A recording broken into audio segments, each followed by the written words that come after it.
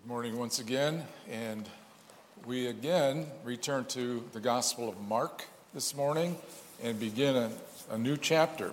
If you brought your Bible and want to follow along in our passage today, we're going to be in Mark chapter 7.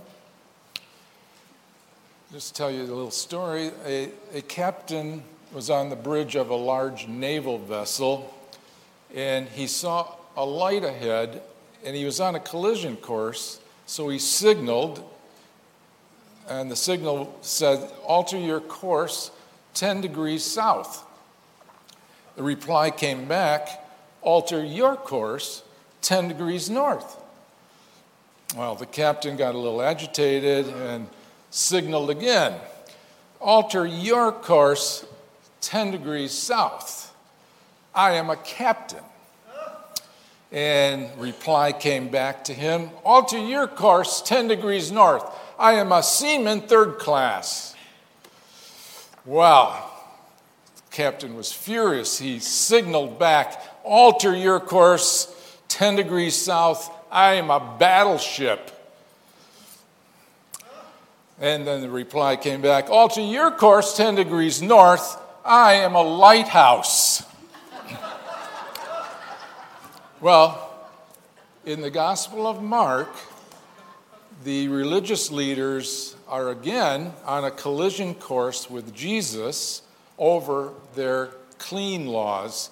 They're about to run into a lighthouse. Follow along today in Mark chapter 7, verses 1 to 13. The Pharisees and some of the scribes gathered around him, Jesus, when they had come from Jerusalem. And they had seen that some of his disciples were eating their bread with impure hands, that is, unwashed. For the Pharisees and all the Jews do not eat unless they carefully wash their hands, thus observing the tradition of the elders. And when they come from the marketplace, they do not eat unless they cleanse themselves. And there are many other things which they have received in order to observe, such as the washing of cups and pitchers and copper pots. The Pharisees and the scribe asked him, "Why do your disciples not walk according to the tradition of the elders, but eat their bread with impure hands?" And he said to them, "Rightly did Isaiah prophesy of you hypocrites, as it is written, 'This people honors me with their lips, but their heart is far from me. But in vain do they worship me, teaching as doctrines the precepts of men. Neglecting the commandment of God, you hold the tradition of men." And he was also saying to them, "You are experts at setting aside the commandment of God in order to keep your tradition. For Moses said, 'Honor your father and mother, and he who speaks evil of father and mother is to be put to death.' But you say, 'If a man says to his father and mother, whatever I have that would help you is Corban,' that is to say, given to God, you no longer permit him to do anything for his father and his mother, thus invalidating the word of God by your tradition, which you've handed down, and you do many things such as that."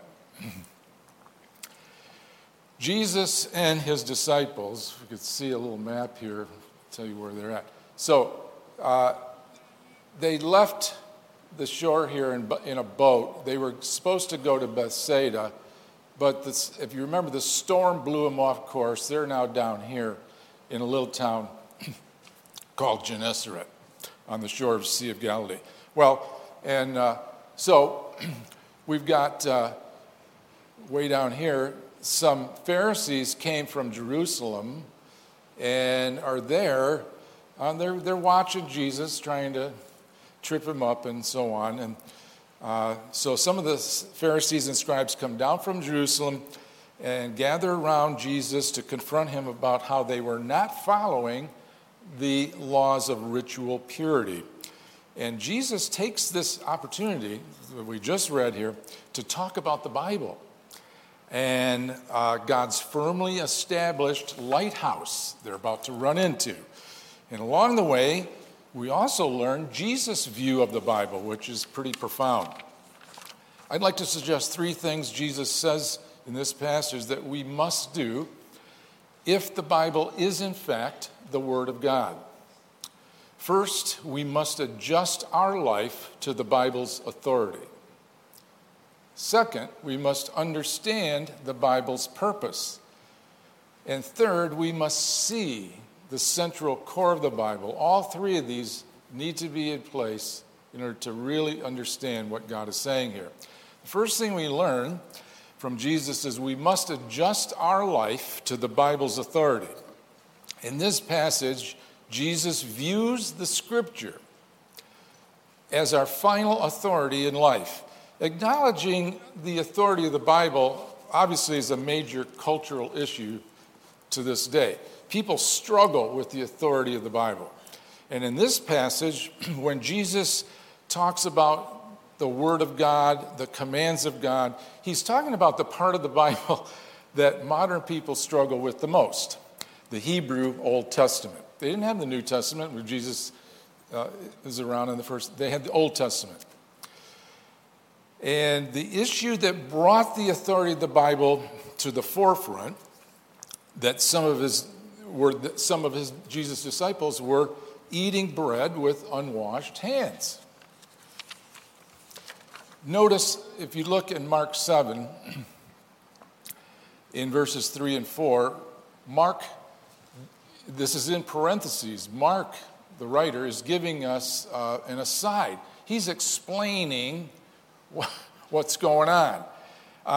The disciples were eating with unwashed hands. This is not about hygiene. It's about ritual cleansing so the person could be approved by God.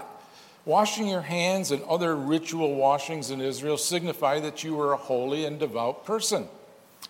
Not washing your hands made you spiritually unclean, unqualified to worship, and unapproved by God. When Mark writes this explanation, notice how he says in verse 3, "For the Pharisees and all the Jews do not eat unless they carefully wash their hands, and they wash all kinds of things." This is his explanation of what's going on. When Mark does that, he's mainly writing, it suggests to us, to a Gentile audience. If he were writing to Jews, this would not be necessary to mention. So, if we leave out Mark's explanation there, it would read like this. The Pharisees and some of the scribes gathered around him when they had come from Jerusalem and had seen that some of his disciples were eating their bread with impure hands, that is, unwashed. The Pharisees and scribes asked him, "Why do your disciples not walk according to the tradition of the elders, but eat their bread with impure hands?" Note, right here, the scribes and Pharisees are technically not citing the Bible that they're violating in this complaint. They're citing the tradition of the elders. 5 times in this passage, Jesus criticizes the tradition of the elders. Jesus is not against tradition per se. You can't really be against tradition. We can't do without tradition. For example, we have a tradition here that we meet for a worship service every Sunday at 10 a.m. But what if I said one day, maybe we'll have a worship service on Sunday, maybe not. We might meet at 10, maybe noon, I don't know. Well, the result would be chaos.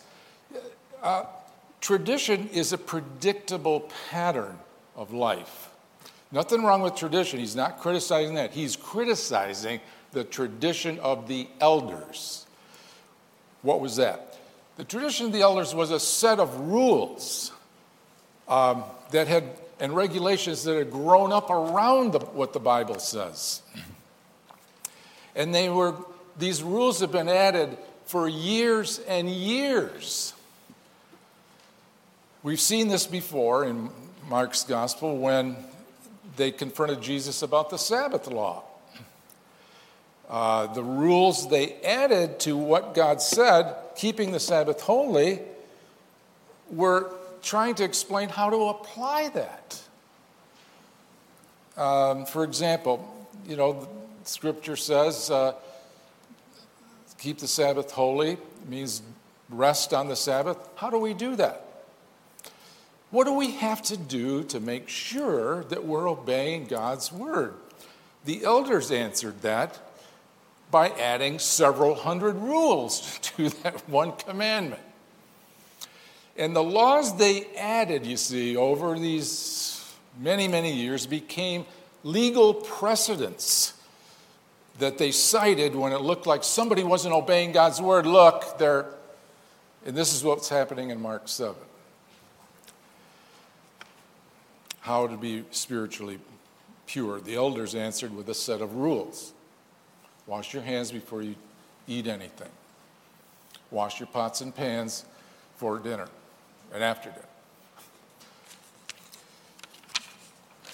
There's only one problem. The rules and regulations they started to add, especially in regard to the ritual washings, weren't in the Bible. They grew up around it. And then they made it just as authoritative as the Word of God itself. That's what Jesus is criticizing. The authority of the Bible stands alone, by itself, unique, from God, not man. That's the issue he's addressing here. In fact, Jesus is suggesting that the rules they made around the Scripture actually distract people from its purpose, from the purpose of the Word of God, and contradict sometimes the biblical text itself. For example, the washing of hands before eating. Where in the Bible does it talk about that? And again, it's not about hygiene. It's about how do I present myself ritually pure before God. Now, in the Bible, you see, the only people who are told to wash their hands are the priests before they enter the tabernacle to make a sacrifice. Let me read you a passage about that. Exodus 30, 18 to 21. It says, "You shall make a laver of bronze with its base of bronze for washing. And you shall put it between the tent of meeting and the altar, and you shall put water in it. And Aaron and his sons, these are the priests, shall wash their hands and their feet from it when they enter the tent of meeting to meet with God, to worship Him. They shall wash with water so they will not die. Or when they approach the altar to minister by offering it up in smoke, sacrifice to the Lord. So they shall wash their hands and their feet so that they will not die. And it'll be a perpetual statute for them, for Aaron and his descendants, the priests, throughout all generations." See, washing their hands and feet was a symbol of holiness. And God is saying to them, before you approach me, you must be cleansed. It's a symbol for being cleansed of sin. But here's what the elders did. They reasoned, you know what? If it's good enough for the priest, it's good enough for everybody. We should all wash our hands. And it got passed on as the tradition of the elders. By the time of Jesus, devout Jews were washing with water on all kinds of occasions, including before eating a meal. Why? Just to be sure. Just to be sure that we didn't miss anything, and so God will approve us. Just to be sure, their ritual purity laws added to the Scripture was an obsession. It became an obsession in Jewish culture. Their performance-based approval from God. Jesus cites another example. This word korban he refers to here. Korban simply refers to something that someone totally dedicated to God. It's God's. And the Bible teaches that anything dedicated or vowed to God is sacrosanct. It now belongs to God. Numbers 30:1 and 2, Moses spoke to the heads of the tribes of the sons of Israel, saying, "This is the word which the Lord commanded. If a man makes a vow to the Lord or takes an oath to bind himself with a binding obligation, he shall not violate his word. He shall do according to all that proceeds from his mouth." Jesus points out that the tradition of the elders developed a wonderful loophole for their personal benefit regarding that law. kind of tax shelter, if you will. If you dedicated money or property to God, the loophole was you could deny giving it to someone who is in need, like your mother or father, because, oh, sorry, I can't give it. It's now God's. Corban, can't give that to you. And Jesus said, by complying with the tradition of the elders, the rules that grew up around the Scripture, you are actually contradicting the Scripture when it says, honor your father and your mother.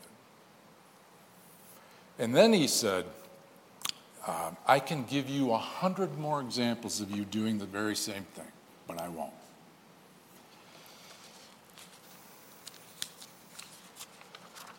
So why is Jesus so upset?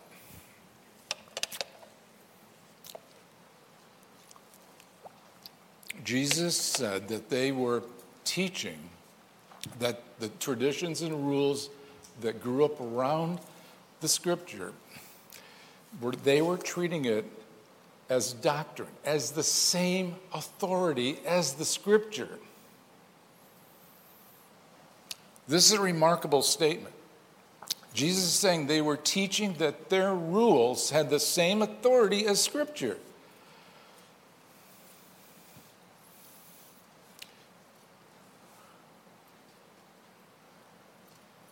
And in Mark chapter 7, verse 6, after Jesus said that they were teaching the traditions of men as if they were doctrines, he quotes Isaiah 29:13 to describe them.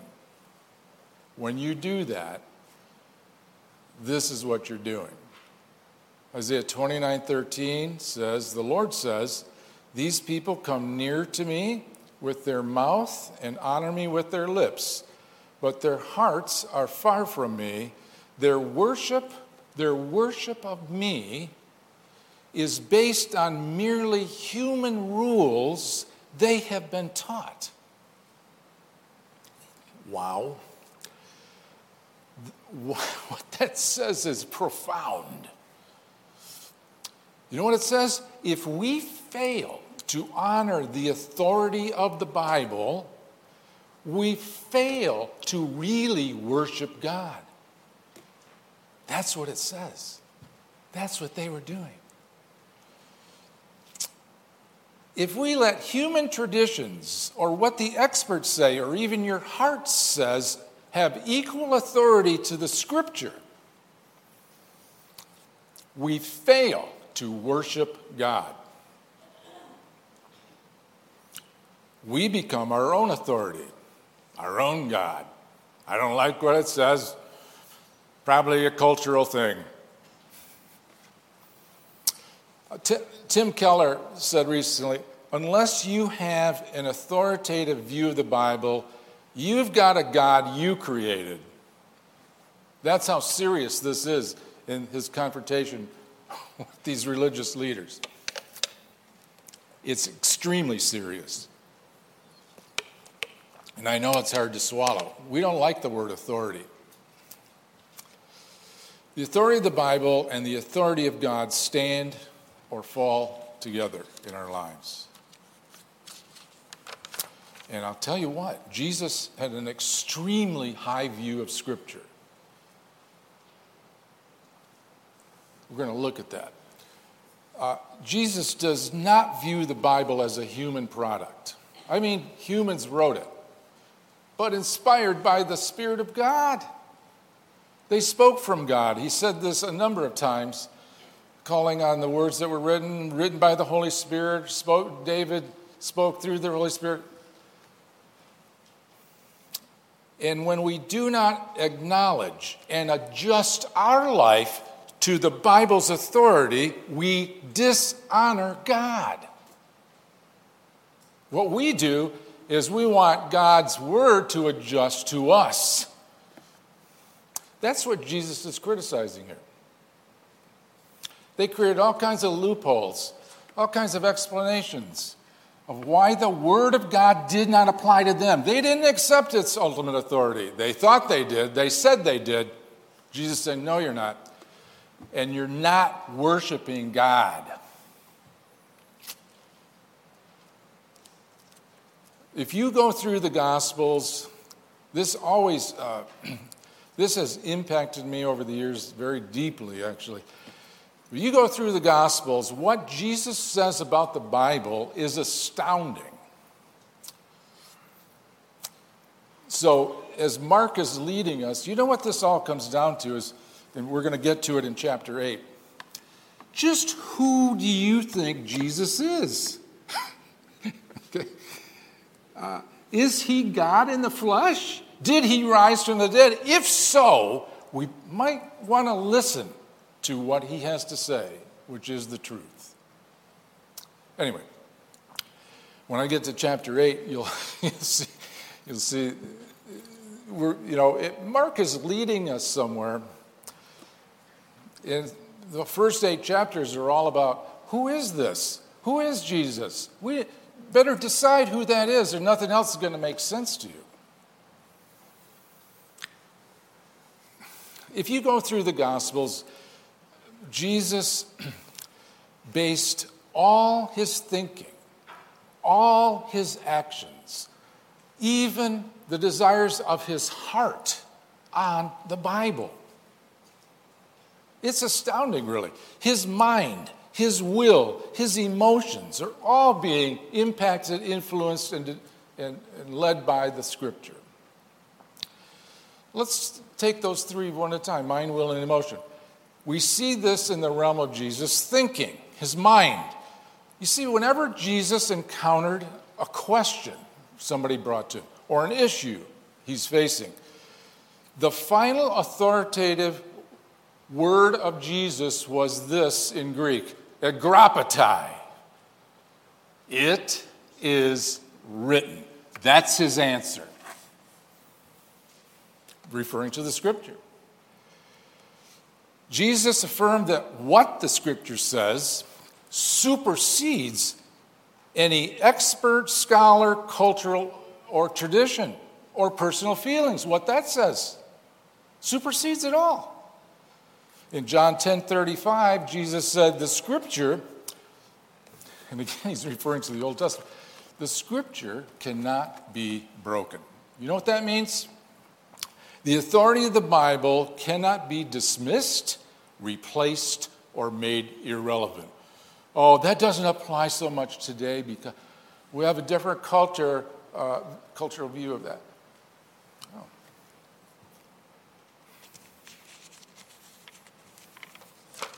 And in Matthew 5:18, Jesus said, truly I say to you, until heaven and earth pass away, not the smallest letter, jot, or stroke, tittle, shall pass from the law until all is accomplished. Not a jot or a tittle of the law will pass away. Not a letter or part of a letter. To me, this has always been fascinating. I think we got another slide here. Let's take a look at this. This will picture what he's saying. So here's Genesis 1:1. In the beginning, God created. Well, here's a letter. That's the letter bait. Pulled it down. Well, not a letter or a tittle, not a jot or a tittle. You know what a tittle is? This little piece right here on the bait. That's how specific he is about the Word of God. If you took away the tittle, it would actually be a different Hebrew letter.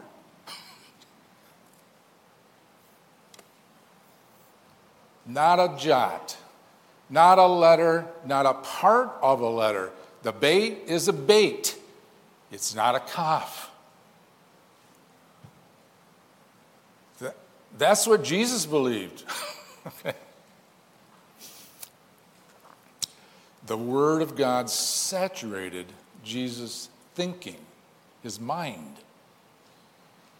Second, the Word of God guided Jesus' actions, his will. He based all his plans, all his decisions, all his deeds on the Scripture. One amazing place you see this, and there are many, One amazing place is in Matthew 26, 53 and 54. The soldiers, where the soldiers arrive to arrest Jesus. And he said at that point, he could call 12 legions of angels, but then, if I did, how could the scripture be fulfilled?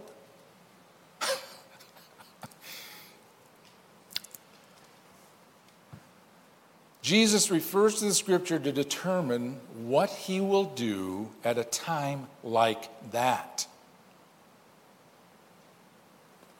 Finally, the Word of God filled Jesus' heart, his emotions, his feelings. Jesus did not rely on his own feelings or human drives to give him strength, but on the power and authority of God's Word. Take, for example, when he got hungry. And the devil's trying to tempt him by, come on, make some food. He's hungry, desiring bread, could have done it, could have made himself some bread. But instead he quotes the scripture and says, it is written, man shall not live by bread alone, but by every word that proceeds from the mouth of God. That's my food. Now, in Jesus' view, every word of the scripture from God himself was the bread that sustained him. Let me go on.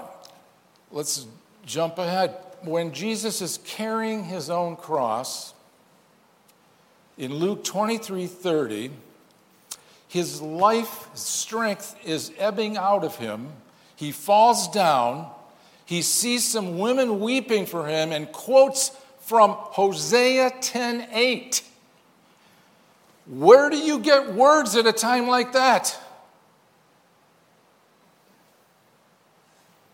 And when Jesus is on the cross, in great agony of body and soul, he quotes Psalm 22:1, my God, why have you forsaken me? And then, just before he dies, he quotes Psalm 31:5, into your hands I commit my spirit. Do you know what this means? Let's put it this way. If you were suddenly plunging off a cliff and death looked very near, what would you cry out? You don't have time to think about what to do or say. Here, listen to me. What comes out of you is what's already in you, in your heart. The real depths of your heart are revealed at times like that, at times when life is going nuts. What's coming out of you, see?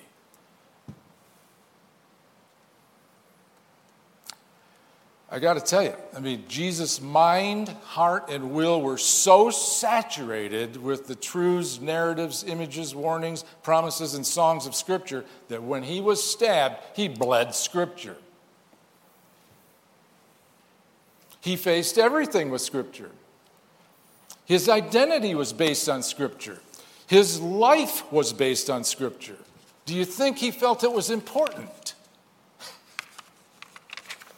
Well, here's one lesson for us to take away from this.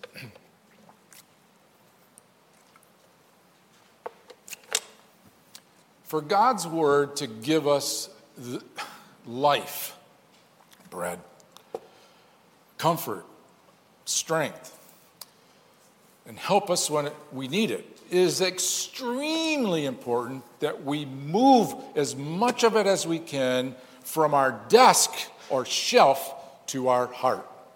Very important. You're not going to have time to look at your concordance when life is all of a sudden crushing you.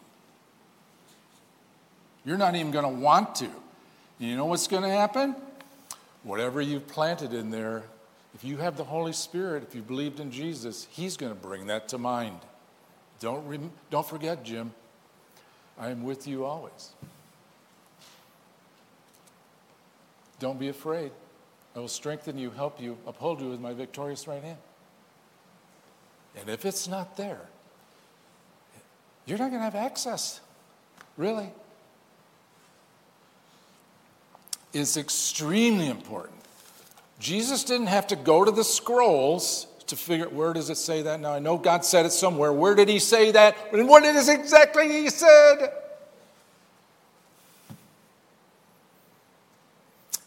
It was here. And from the depths of his heart, you'll hear the word. The word must be in us in order to bear its fruit in our life. Psalm 119, 9 and 11. I could go to many, many places that talk about this concept.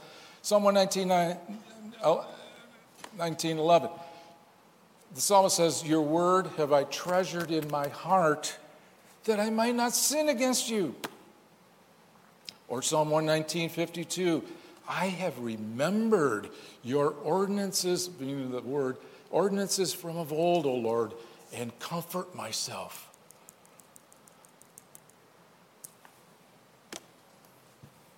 Extremely important.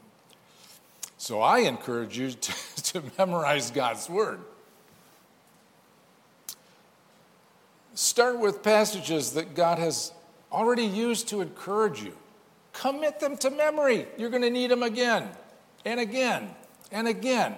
I started doing this when I first came to Christ. How old am I now? I don't know, 40 plus years in the Lord. I could tell you story after story after story of how God has used that to help me, strengthen me, pick me up, lead me, guide me. Even coming to this church, being called to this church, I will tell you, came as a result of God speaking to me in his word.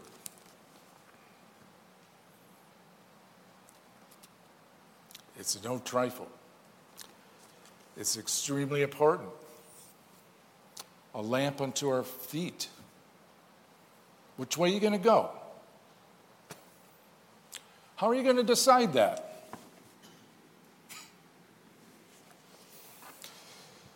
All I want to say today is the authority of the Bible and the authority of Jesus stand together.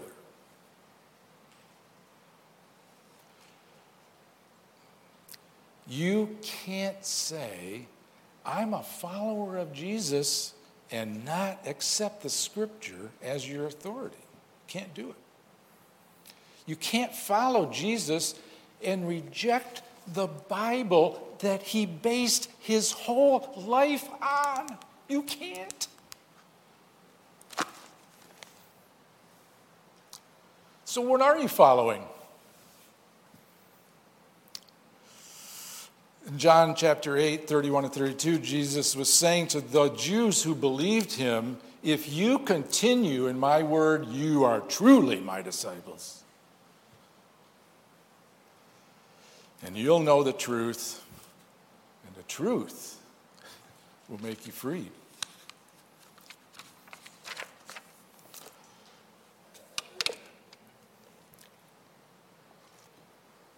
Now I have to apologize. If we stop here, it's possible we'll misunderstand what following Jesus means. Because we not only have to adjust our life to the authority of the Bible, not the reverse, we also, Jesus wants us, in this passage, to know the purpose of the Bible. That's where we'll go off track very quickly. And I apologize because unfortunately I have to stop here in the hopes that you'll be here next time. I hope, when we'll talk about what Jesus is saying about the purpose and central core of the Bible. That is what we need in order to really pursue God's intended work of his word in our lives. So come back, please, next week. Let's pray. Father, your word, you tell us, is firmly established. Your word stands alone in authority and life-giving power to those who seek and love you. Would you please help us to honor and worship you by adjusting our life to your word and not your word to our life? Help us to be like Jesus, whose every thought, decision, and desire was informed by your word, not by cultural pressures, politics, or even devout men. Fill our hearts and minds with your word, Lord, I pray. In Jesus' name, amen.